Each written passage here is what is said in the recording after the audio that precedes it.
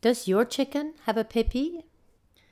I leaned on the fence, feeling utterly defeated. The factory hum of bees in the linden blossoms, the loudest interruption of the peaceful afternoon, went completely unnoticed. I wasn't taking in any of the pastoral beauty spread out before me as I watched my little flock of hens in the yard, lying in the shade of the walnut trees or under the hydrangeas. Occasionally one would stagger to her feet and peck half-heartedly at the grain on the ground before sinking unsteadily back onto her breast. My neighbor, Henri Roy, strolled up the lane, walking stick in hand. He was a gnarled and stooped old farmer of few words, who usually barely squeezed out the obligatory "Bonjour, madame," before continuing on his way. This time, however, he stopped, lifted his stick, and aimed it at one of the ailing pullets. "She's not well." "Ça va pas avec elle," he said, rather unnecessarily, I thought. I agreed that no, she was not looking good. My lovely flock was dying. I had already lost 3 young pullets. They had died with no outward sign of disease or parasite, just getting thinner and weaker daily. In despair, I had visited the local veterinarian's office more than once, returning with various potions and powders to stir into their drinking water in hopes of a cure, knowing that any eggs that might be laid would have to be thrown out. 2 weeks after this last treatment, most of the hens were going downhill fast, and I felt powerless to prevent their early deaths. We were living in a little hamlet deep in the countryside in southwest France, in a 300-year-old stone farmhouse with 3-foot-thick walls and picturesque French blue shutters. Barns and various outbuildings were ranged around a central courtyard. I had been to the market in the nearby medieval town a couple of months before and had purchased a dozen beautiful black and gold point-of-lay pullets. We were managing to live in an almost self-sufficient manner and were building up our stock of animals that by then included the above-mentioned hens as well as ducks, geese, and rabbits. "She has a pépé," my neighbor announced, "and she'll die if you don't remove it." I stared at him puzzled, as I had no idea what he meant. "Quoi? What?" I asked. That was a word I had never heard. What impressed me here, though, was the certainty with which the walking stick had been aimed, stabbing in the direction of the dying bird to emphasize the point, and the strangeness of the term pépé. What was a pépé, and how was I to remove it? It wasn't that I had an unshakable faith in the knowledge or ability of the local veterinarians.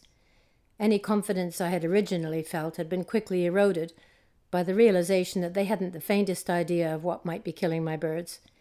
Each consultation cost me more than my whole flock was worth, and I was more than prepared to look at alternative solutions to my problem. Neither did I doubt the ancient wisdom of the country people. They had, after all, been successfully raising and breeding animals for centuries without the benefit of modern science. "Please, s'il vous plaît, monsieur," I began. "Can you show me what it is and how to get rid of it?" He gave this matter some thought, leaning on the stick and moving his dentures up and down and back and forth on his gums. At last he nodded. "Get me a needle, a sharp one, mind, some sugar, and un peu de rouge." Ah, yes, of course, the red wine. This, I imagined, was to be his reward for the assistance he was about to render. I was back in a few moments with the needle, the sugar bowl and spoon, and a glass of red wine. He looked at the glass and then at me, but said nothing, only gestured towards the ailing hen. I picked her up and presented her to him. He asked me to hold her so that her head faced him. He then opened her mouth and pulled out her little pointy tongue.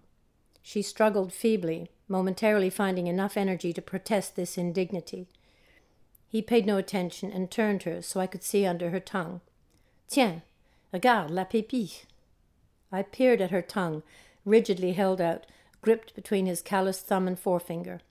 I could see nothing unusual at all, though I have to admit that I'd never seen a hen's tongue at such close quarters.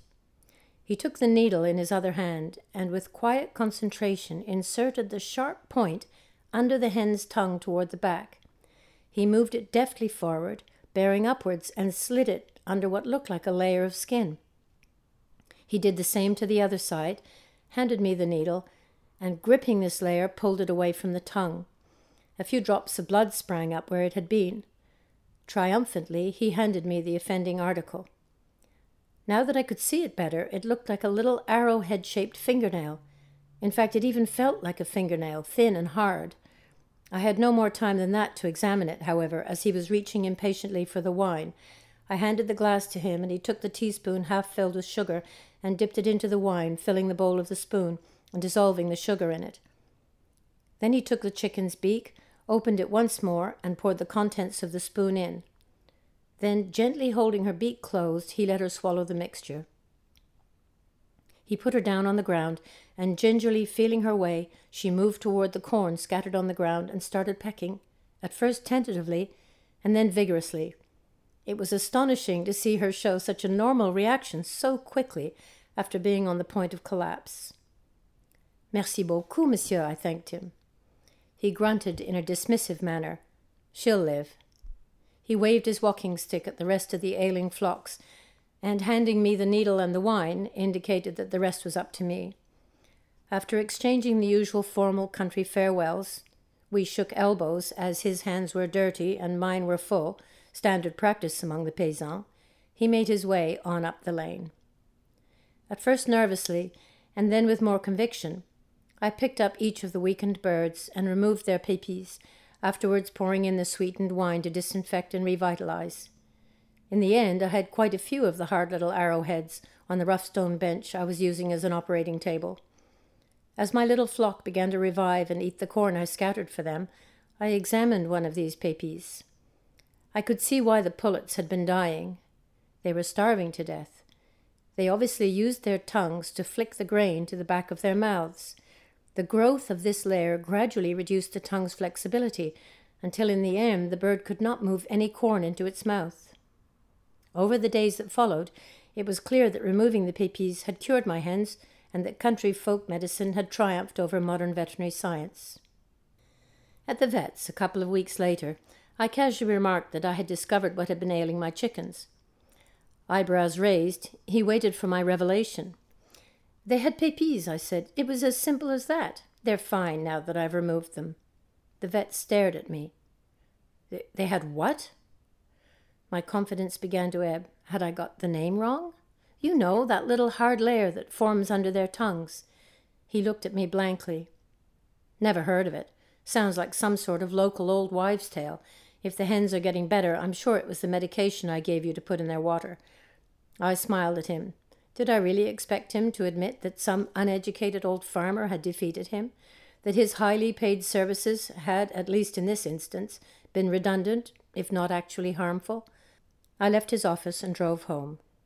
In the years that followed, and as our flocks and herds grew in variety and number, I had reason to call on the veterinarian professional services more than once, and was glad to be able to do so in certain cases. If one of our chickens started to weaken and grow thin, though, I would check under its tongue and remove any thickened layer of keratinous material. A bit of sweetened wine syringed into its mouth would complete the treatment. Years later, and partly out of curiosity, I searched for the word pépis and found it in a dictionary of French slang, Dictionnaire Argot Français. It has 3 definitions: a disease in poultry, a state of thirst, and the normal state of drunkards. To this day, I don't know what causes pépis or whether they are found elsewhere, but I have it on good medical authority that they actually don't exist. I do, however, know how to remove them. Does Your Chicken Have a Pépis? Is copyright Ellie Kennard.